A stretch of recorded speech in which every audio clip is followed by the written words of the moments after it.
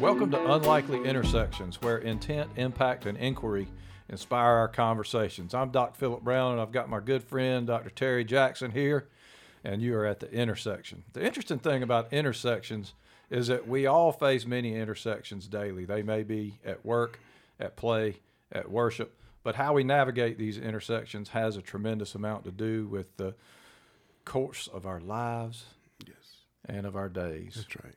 Today's episode inspired by a listener, our good friend Linda Pierce. Yes. It's a pretty exciting episode. Yes. It was interesting because as she had basically listened to one of the other episodes, she suggested this episode. And of course, you and I communicated about it and said, hey, it's a powerful episode that needs to be recorded.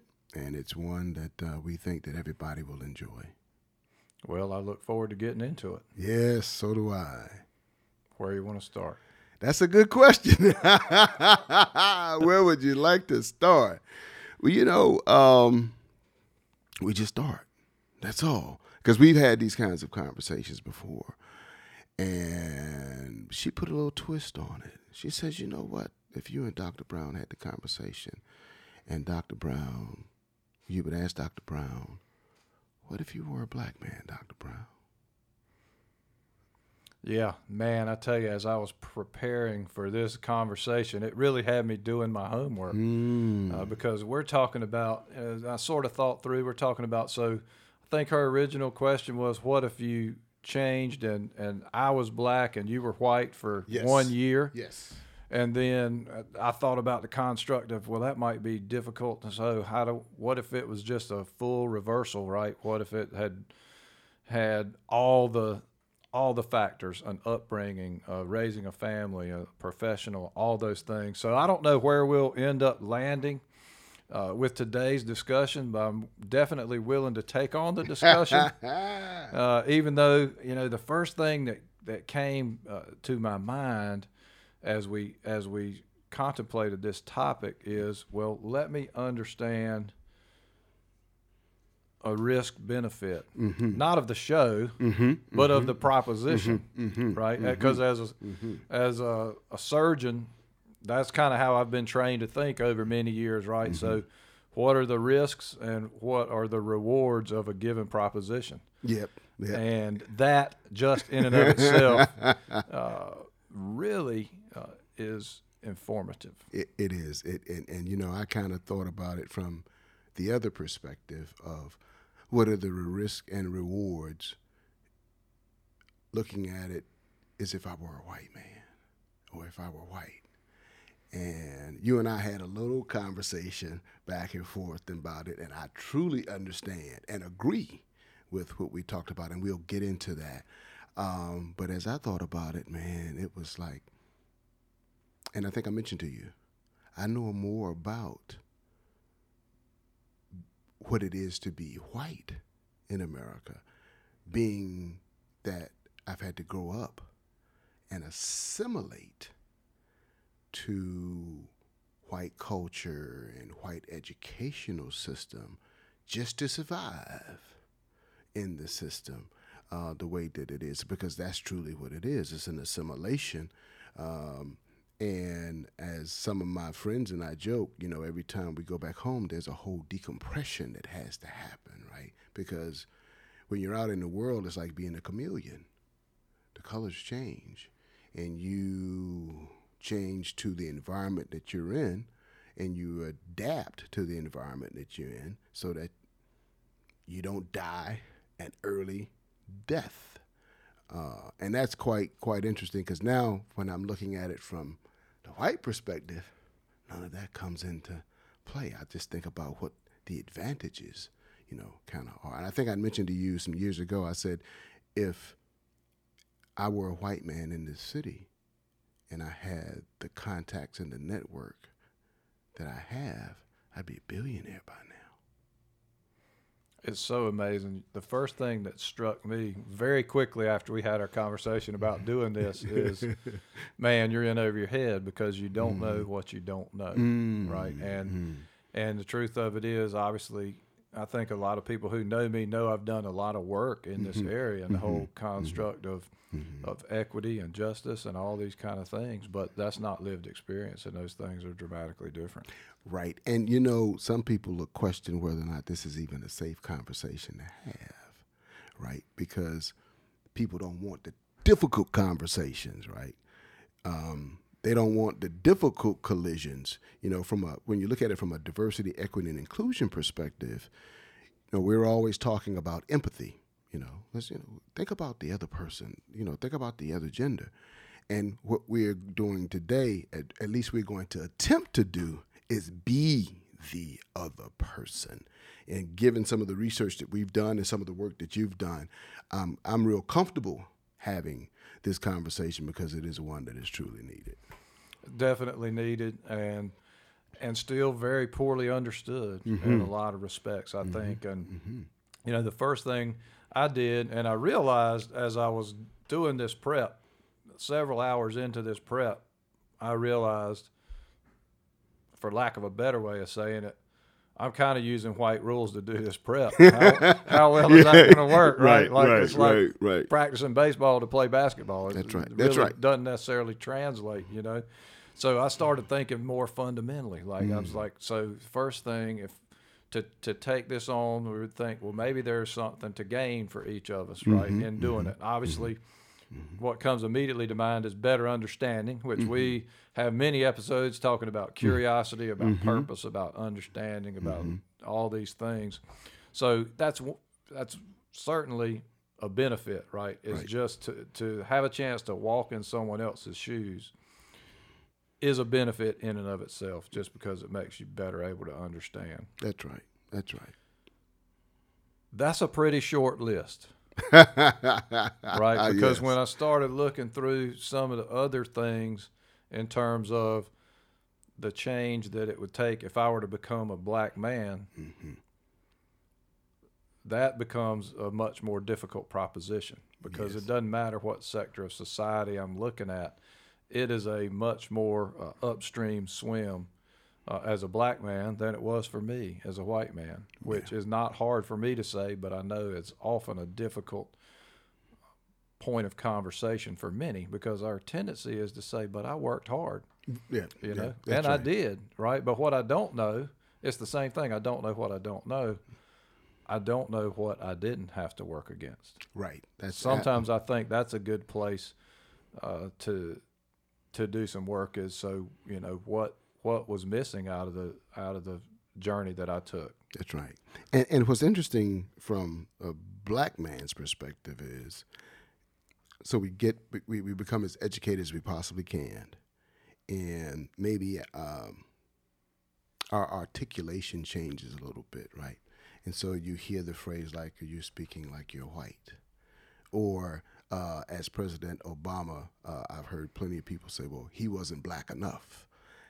Where from at least that I know of, I haven't heard. I've never heard anyone say someone wasn't white enough.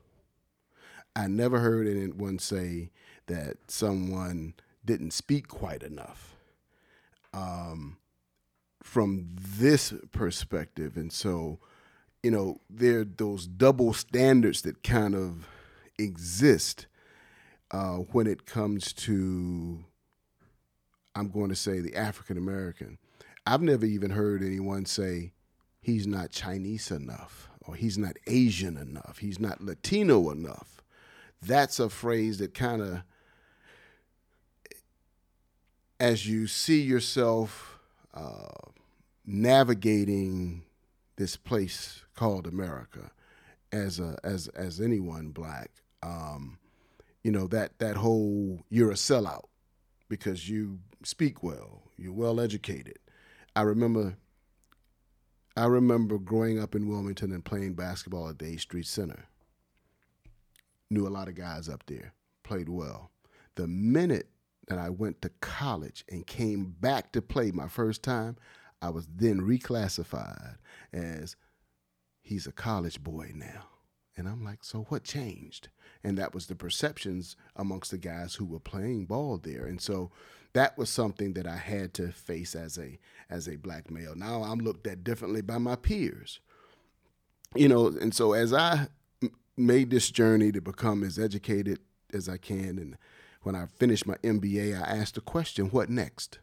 And for me, the question was, well, let me earn a PhD. And it wasn't, I didn't want to earn it simply because I was looking to climb somebody's corporate ladder or even teach. The question for me is, now that I've earned this degree and I've achieved the highest degree in the land, what do I have to do next as a black man to succeed? That was the only reason I wanted to know. And that is a question for America. What do I have to do next to prove myself worthy? Well, I don't have to prove myself worthy, but that's the question that a lot of African Americans have in their mind. What do I have to do next? Because simply we're only talking about the hue of my skin, not the level of my intelligence, but simply being black. And you had mentioned something to me, and I thought about it, and you were absolutely correct. When we first began this conversation prior to the recording, you said, there's risk to this. Yeah, and that's where I landed, right? Because so the first thing I was really thinking about is so what and who am I putting at risk by making this change? And for me, I mean, just based on my core values, the first thing I think about actually would be my family, right? And I think about it in the context of, I have a teenage son and a teenage daughter. And I think about the context of how the world would change, what my concerns would be if my son was a young black man and my daughter was a young black woman. And that risk in and of itself would be enough for me not to do it. Right. Because of the risk to my son in particular, as a kid who's maybe a little bit bigger than some of the other kids, looks a little bit more mature, you translate that into what we've seen across America over the course of all time. Yeah. And people see this little boy as a danger to them. Yeah. And we know that fear creates a lot of bad behavior. Fear creates a lot of danger for people. It's like a Star Wars quote from Master Yoda, right? Fear leads to anger, anger leads to hate, hate leads to suffering. These are the paths to the dark side.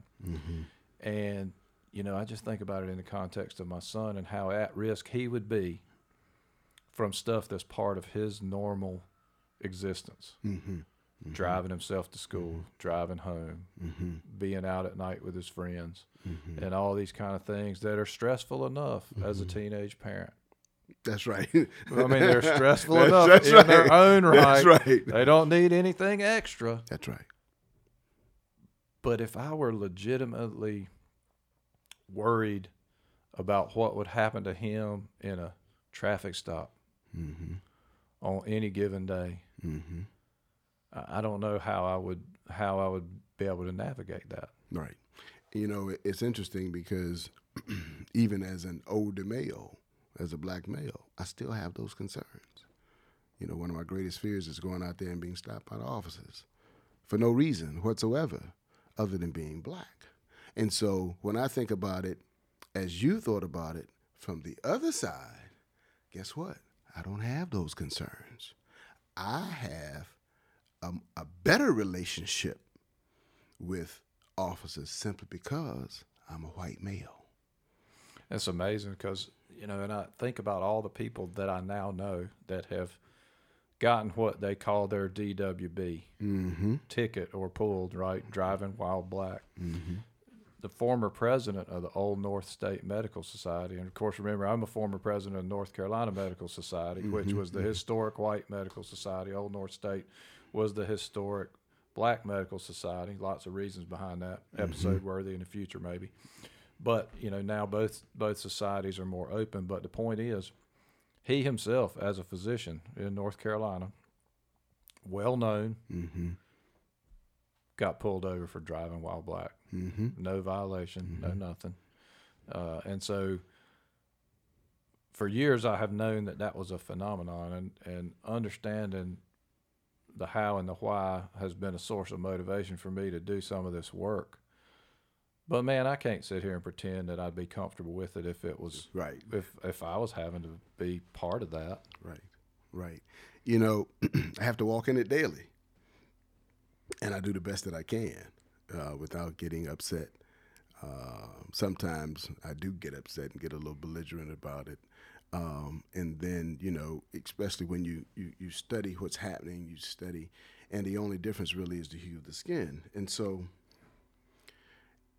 as I think about it from a white man's perspective, I also have privilege of being favored by school authorities. Absolutely. You know, we see that. We can substantiate that on our Healthy Communities dashboard that we've talked about, right? Where you look at the differences in third grade reading level by race. You look at the differences in a school suspension rate, where the disparity at the time the dashboard was created was 8-1. So your chances of being suspended from school as a black child were 8 times what they were as a white child, which is twice the state average here in New Hanover County, by the way. But still, a state average of 4-1 is pretty bad anyway. So it's not confined to us, right? Like, this is a systemic problem. That's right. And as I contemplated the ramifications of being a black man, I was thinking, just immersed in systemic problems at every level. And there's one that is, you know, the school one. And we know, I mean, I cannot deny that that is true. I mean, it is in facts and figures everywhere. When I reviewed all this literature ahead of time, 150 peer-reviewed articles behind this, I mean, it's just there. I mean, the data is clear. And you know, that's what makes it so interesting, because you know, as we begin to see technology evolve and people begin to talk about big data and AI, one of the very first questions I asked years ago about big data is, so how will big data be used to eradicate racism, bias, and prejudice? And to date, it still exists, right? But all the data, as you said, is clear. All those peer-reviewed articles you've reviewed, 150, but it doesn't appear as if we're making a lot of headway toward the eradication of it. And that's probably because it's a system, right? And there are many moving parts, you know, with this system. And another part of the school issue is I have the privilege as a white male of attending segregated schools of affluence. Yeah, and that started a long time ago, right? Right. That's you know, people forget that the original affirmative action programs in this country, which date back to the 1600s at least, are all white affirmative action. Yes. Whether you talk about the land grants, whether you talk about what it meant to be an indentured servant and get your freedom, whether you talk about the other little smaller land grants, you know, where it is $1 an acre for 640 acres on the first one, and then it went to $1 an acre for 320.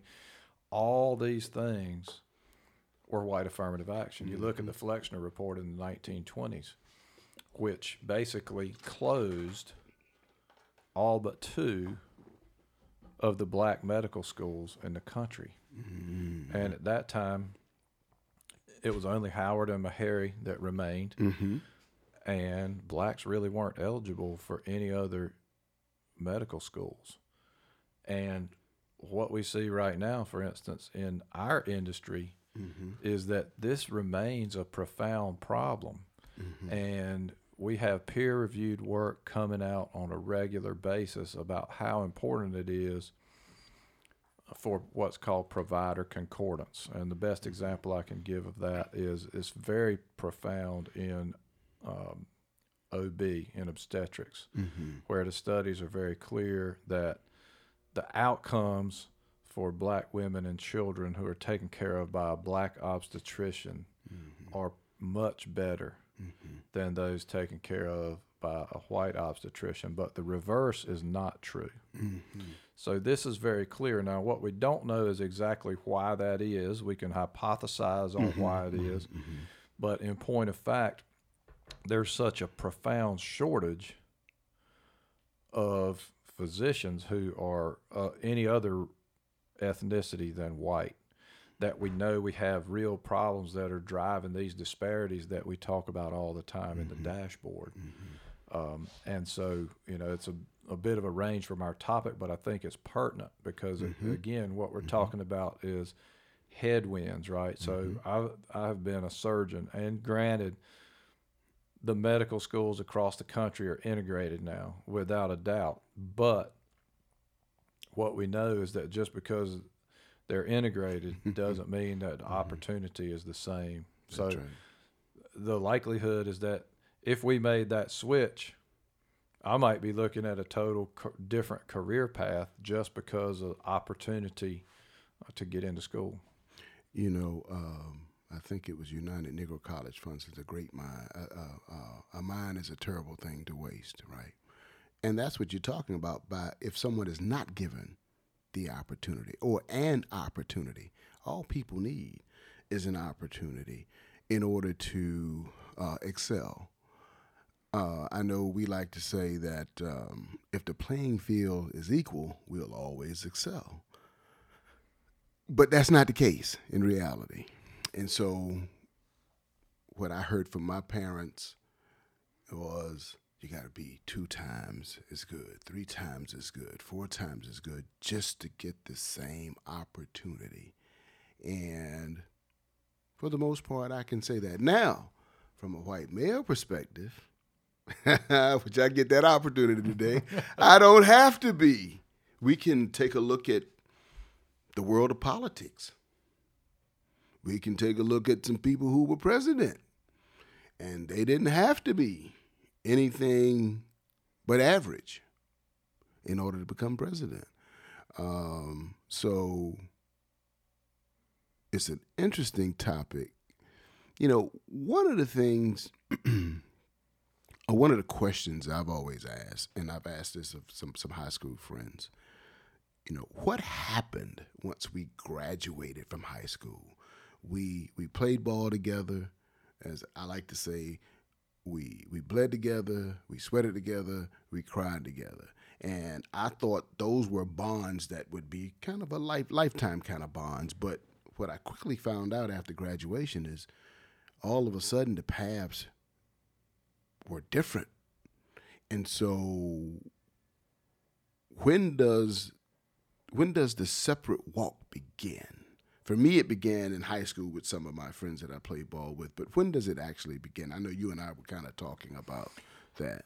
Yeah, I'm sure there are probably individual differences, but I can absolutely pinpoint when it really began for me. And my background maybe is different than a lot of people, but certainly not unique. I grew up the son of a coach, and during the era of school integration, and so my peer group from the time I was small, the athletes my dad was coaching, the athletes I played with, even all the way through college, where I was affiliated with the basketball team. So my real closest peer group at that time, all the way through to my first career as a school teacher, it didn't happen yet. But I can say for sure when it really happened in earnest was at the moment I started medical school. And from that moment on, it was obvious to somebody who had the right eye on it, which was not me, right? Because I didn't realize it. I did not realize that all of a sudden I was living in a segregated world. It's kind of like the fish can't tell us in water. Right. And so as a white male, most of the people that in that peer group, as a medical student, as a medical resident, and even as a physician, were fellow white males and then white females. And so it wasn't until I had come back to Wilmington, and my son was maybe 3 years old, and we were at some community event, and I was talking to my high school classmate, happened to be Jonathan Barfield. Mm-hmm. And on the way back home, my son asked me, he said, "Dad, who was that brown man you were talking to?" Mm. And I didn't know what to, like, it really, I'm curious by nature, so it really made me think. Like, I didn't know what to think about it, so my wife and I talked about it, and really we realized that the environment that he was in all the time was pretty highly segregated. I mean, as a 3-year-old, he didn't even know, Mm-hmm. like he had not encountered Mm-hmm. a black person Mm-hmm. at that time, somebody whose skin was dark like that. Mm-hmm. And so it was really at that time that my wife and I committed to make sure that the kids had different experiences, Mm-hmm. because we knew without that intention, Mm-hmm. it couldn't happen. Mm-hmm. But then when we get back to our original sort of question of the episode, just because I recognize it doesn't mean I know what it feels like, Mm-hmm. you know? And that has kind of become a theme,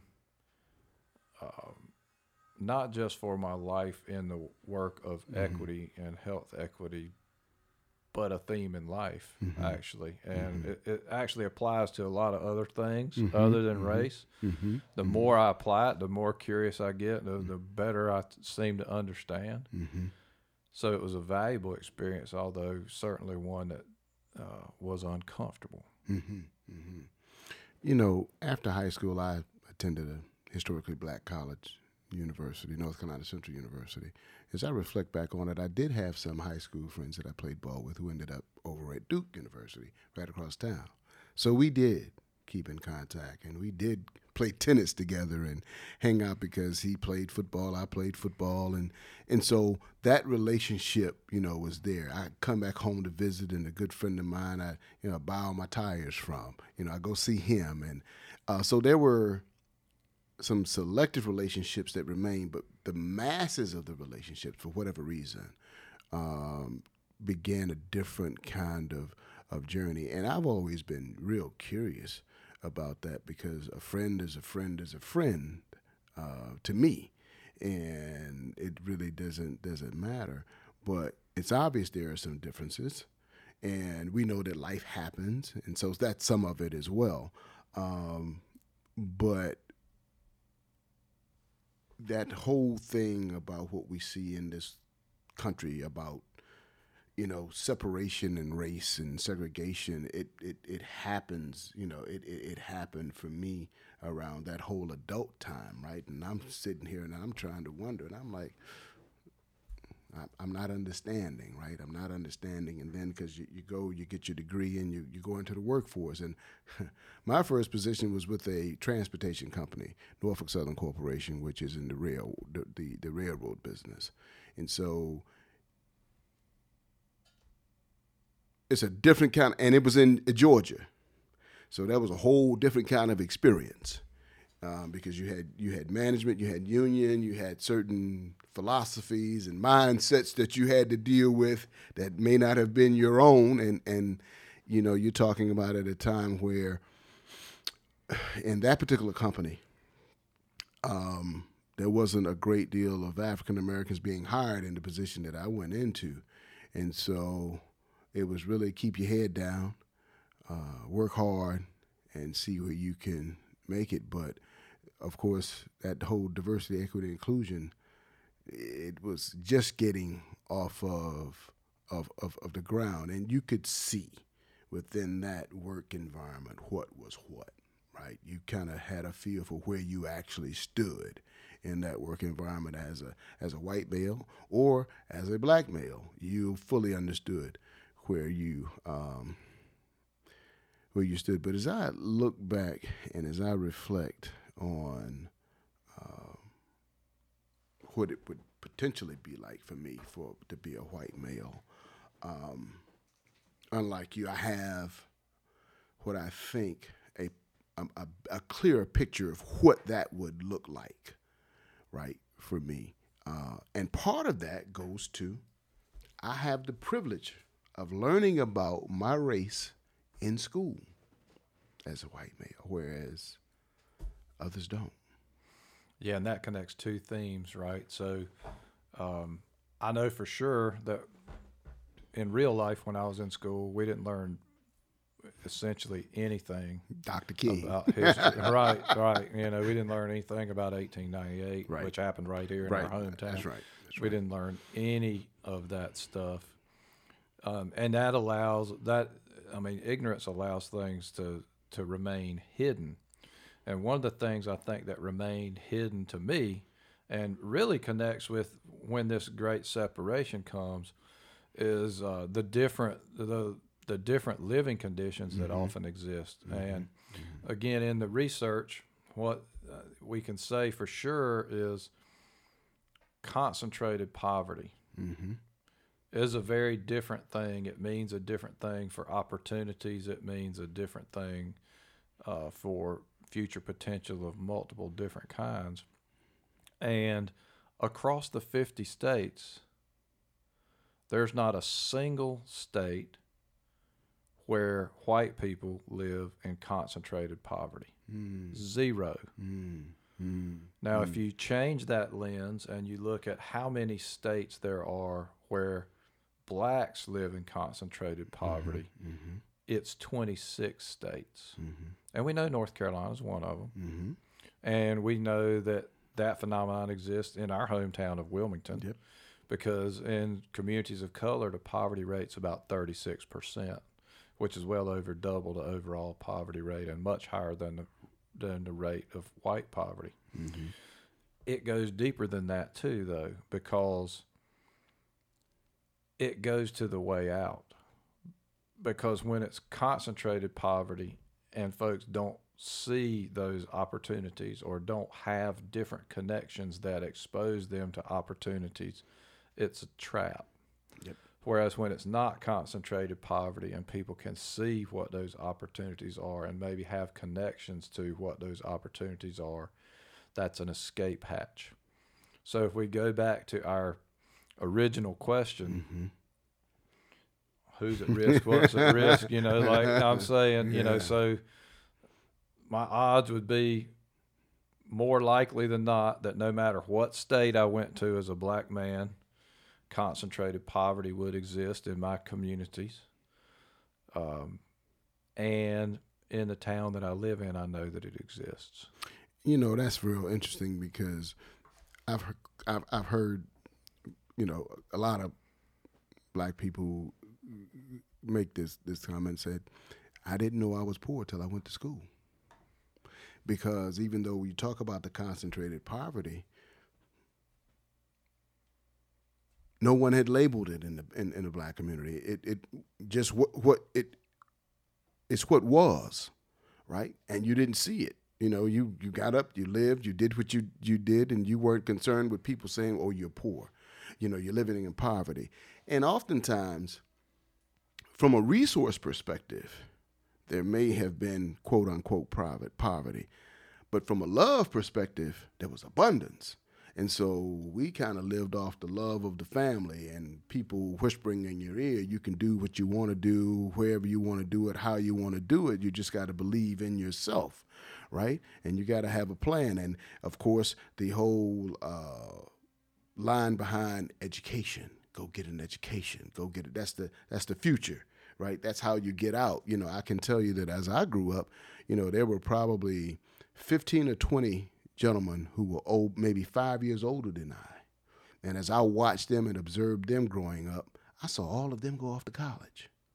And so I knew what I was going to do based upon what they did. And of course, their parents were telling them, go to college, get a good education, go get a good job. Now, what that should be today is go to college, start a business, or start a business, then go to college. It should be a little bit different because we understand the importance of entrepreneurship as it relates to economics in the African American community and any community. But the college to because college isn't for everyone. The college to job, is not what it used to be. And so entrepreneurship, different skills that, are definitely needed, which also leads to another one of these points here. See, I have the privilege of finding children's books that overwhelmingly show me in a positive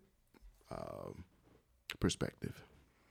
We know that's true. We see it all the time, and so many same thing in my research. There are so many obvious places where that is the case, and not only that's the positive spin.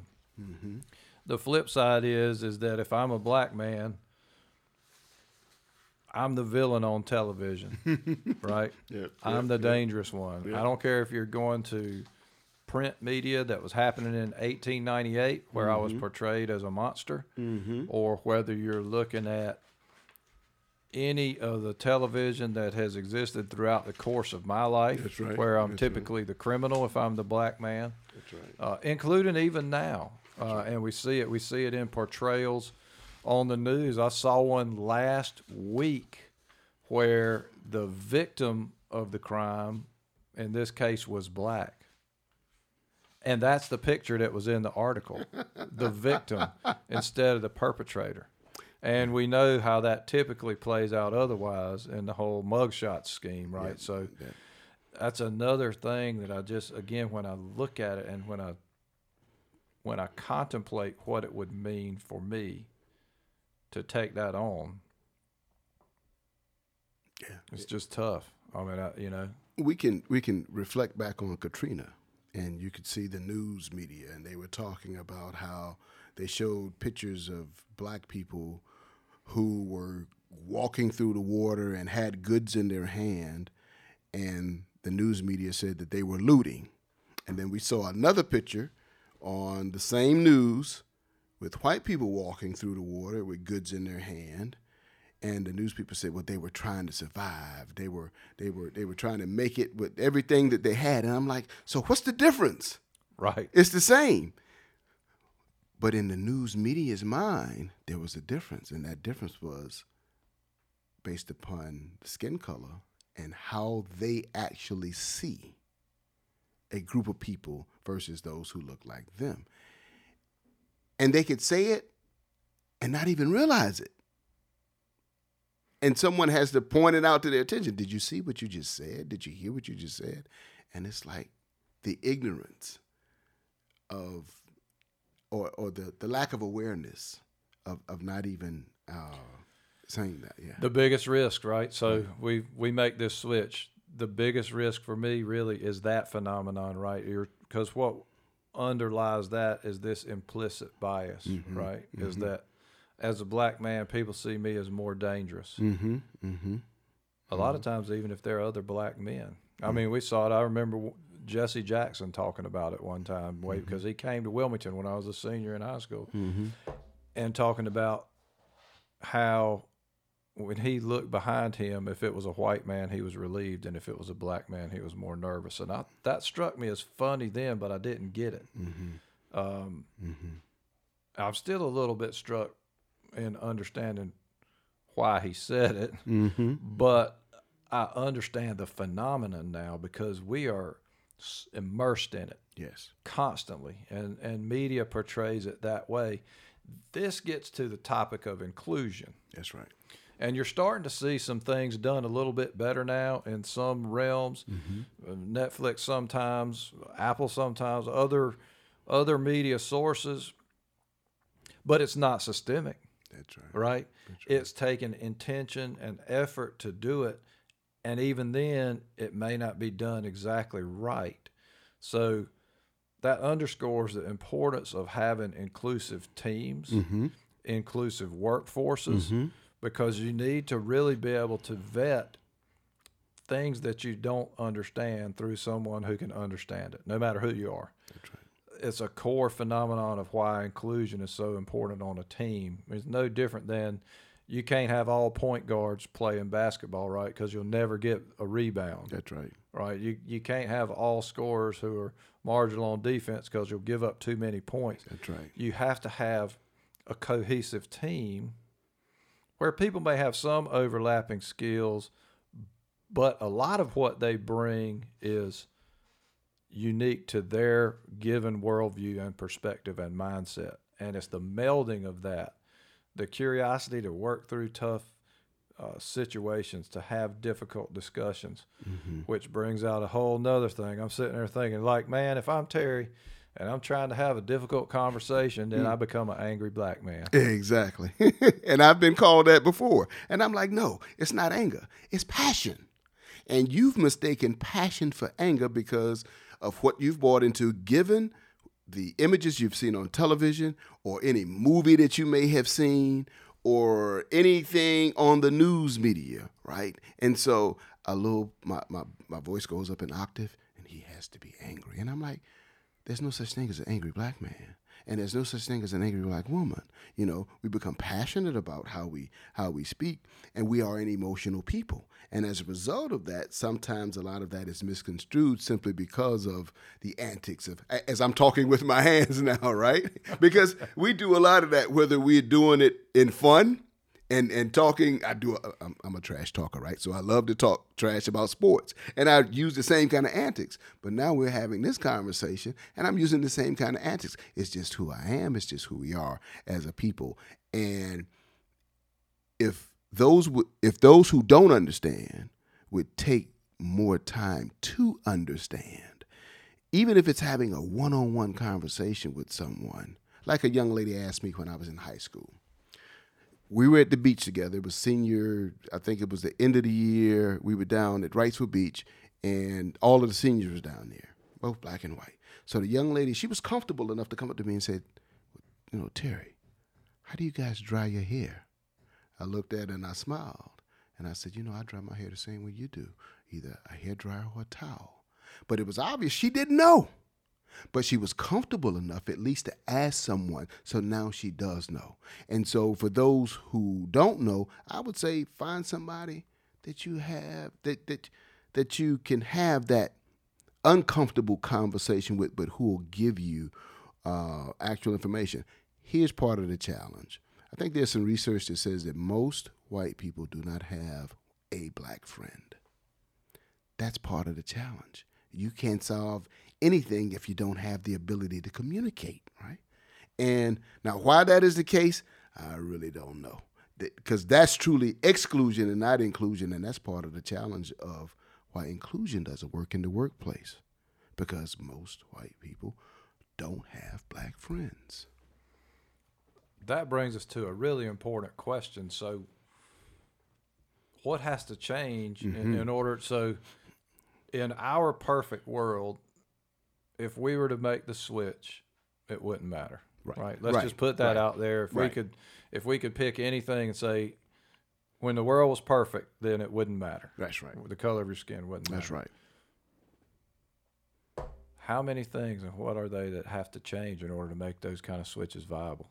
Yeah, that is a long list.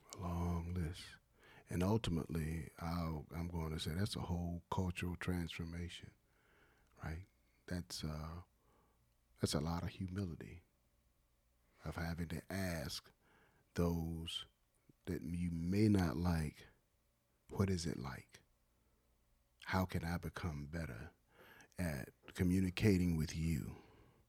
How can we treat you better? How can the system as a whole, because this thing is systemic, how can the system as a whole not be changed, but be transformed, which means you got to deconstruct the system and reconstruct the system with all parties involved in the reconstruction of the system. And that kind of gets to, you know, what each of us individually have to do to bring to the game to collectively make an impact, right? Because it's both. And, you know, one of the things that I think is so important is that proximity, because you talked about earlier, you know, if we don't have cross-racial friends, we're missing a lot of the world. That's right. You can't read it in a book.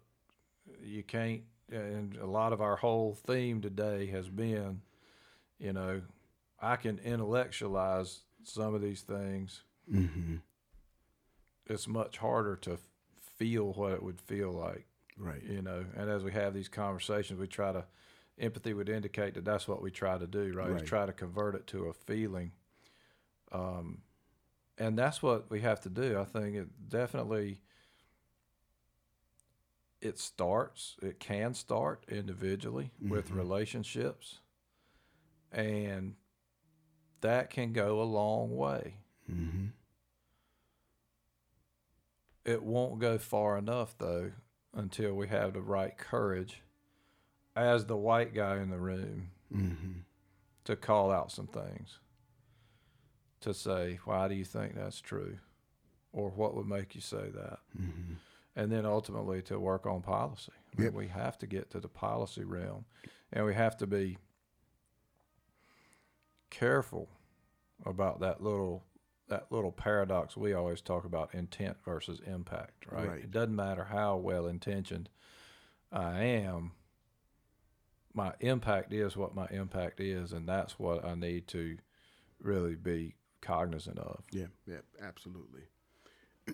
You know, we kind of talked about, or I painted the picture from Katrina and how the news media painted African Americans who had goods in their hand and whites. And that leads me to this. As a white man, I have the privilege of escaping violent stereotypes associated with my race. All the way back, right? Like, I keep seeing the picture that we see, and, you know, we just happen to be recording this episode in the anniversary week of Wilmington's 1898 massacre. And, you know, you look at the newspaper clippings from News and Observer back in that day and how they were portraying black men in particular as monsters, using fear. And we know power guards fear, always has, always will, to create something that really, ultimately, we haven't gotten over, because, you know, we've still got this open wound of 1898. But, you know, that imagery that drives fear is so powerful. And how do we use curiosity to begin to question that? Because we saw it. I saw an episode on 60 Minutes last night that talked about some of the things that social media was driving, basically, and how it really was driving the anger. And so you've got this 80% of people who basically shy away from that, maybe 85%. You got 7% on either extreme of this just venom that's being spewed. But then you've got this majority of people who, at that point, just don't engage. I mean, they don't recoil, they don't react, they just disengage and let the anger reign. And and ultimately, over time, their acquaintances, their social connections, and we know what they look like. We've already covered in this episode how, you know, we have a lot of segregated relationships, but it can be segregated in those realms as well. That's right. It drives these perspectives that bear no resemblance to the current reality. That's right. And you know, you have to ask the question then is, who's collecting the money? Because at the root of all of this and all of that you just described lies some profit. And there's someone profiting off of all of this chaotic behavior that's happening on social media, whether you have the, you know, and what I mean right against the left, I'm not talking about politics. You have one side against the other, right? And then you got these people in the middle. Well, whether you're on the right or the left or in the middle, there's somebody making money from you. Right. And if we, you know, as we're approaching election day tomorrow, yes, we can also bring politics in it. That's and we right. can talk about how, going back to our original scenario, I, as a black man, have been disadvantaged by the whole way campaigns have been run to make the country scared of me, whether I'm a drug dealer, whether I'm a super criminal, super predator, Yep, I think it exactly. That was a super you know, back predator, in the day. Yeah. All these things, right? And basically the offshoot of it is that it prevents solidarity. Yes. Between, especially in the whole labor-producing part of the workforce, right?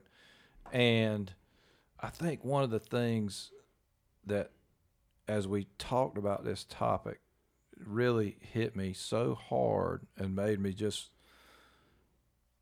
feel, you know, I don't even know how I felt, but you know, the thing about the way those campaigns have run, the way the dialogue has been, is that it has made it so people would say they would rather be anything Yeah. but me. Yeah. Yeah. And that is so fundamentally messed up. You know, I mean, and when I think about that, I don't even know. I'm just stammering around trying to even figure it out, because I think what is hitting me is a feeling. Mm-hmm. You know, and it's hard. Sometimes it's hard for white men to describe their feelings. Yep. But nonetheless, Yep. but right, like I have this feeling of how profoundly unjust that really is, Mm-hmm. right? Mm-hmm. And I intellectualize the piece of it because of the friends that I have that Mm-hmm. are of all different ethnicities, Mm-hmm. but Mm-hmm. especially in my case, a lot of black male friends Mm-hmm. Mm-hmm. who are like yourself, who are Mm-hmm. just incredibly gifted and who have enriched my life. Mm-hmm. And I think about what a tragedy it is that such a large proportion of our society is being duped into missing out on that. Yeah. And you know, one of the things that black people talk about all the time around us is how others like to steal our culture, our music, our way of dress, our way of dance, how we do things. And there was a comedian, and you might be familiar with him, Paul Mooney. He says, everybody wants to be black, but nobody wants to be black.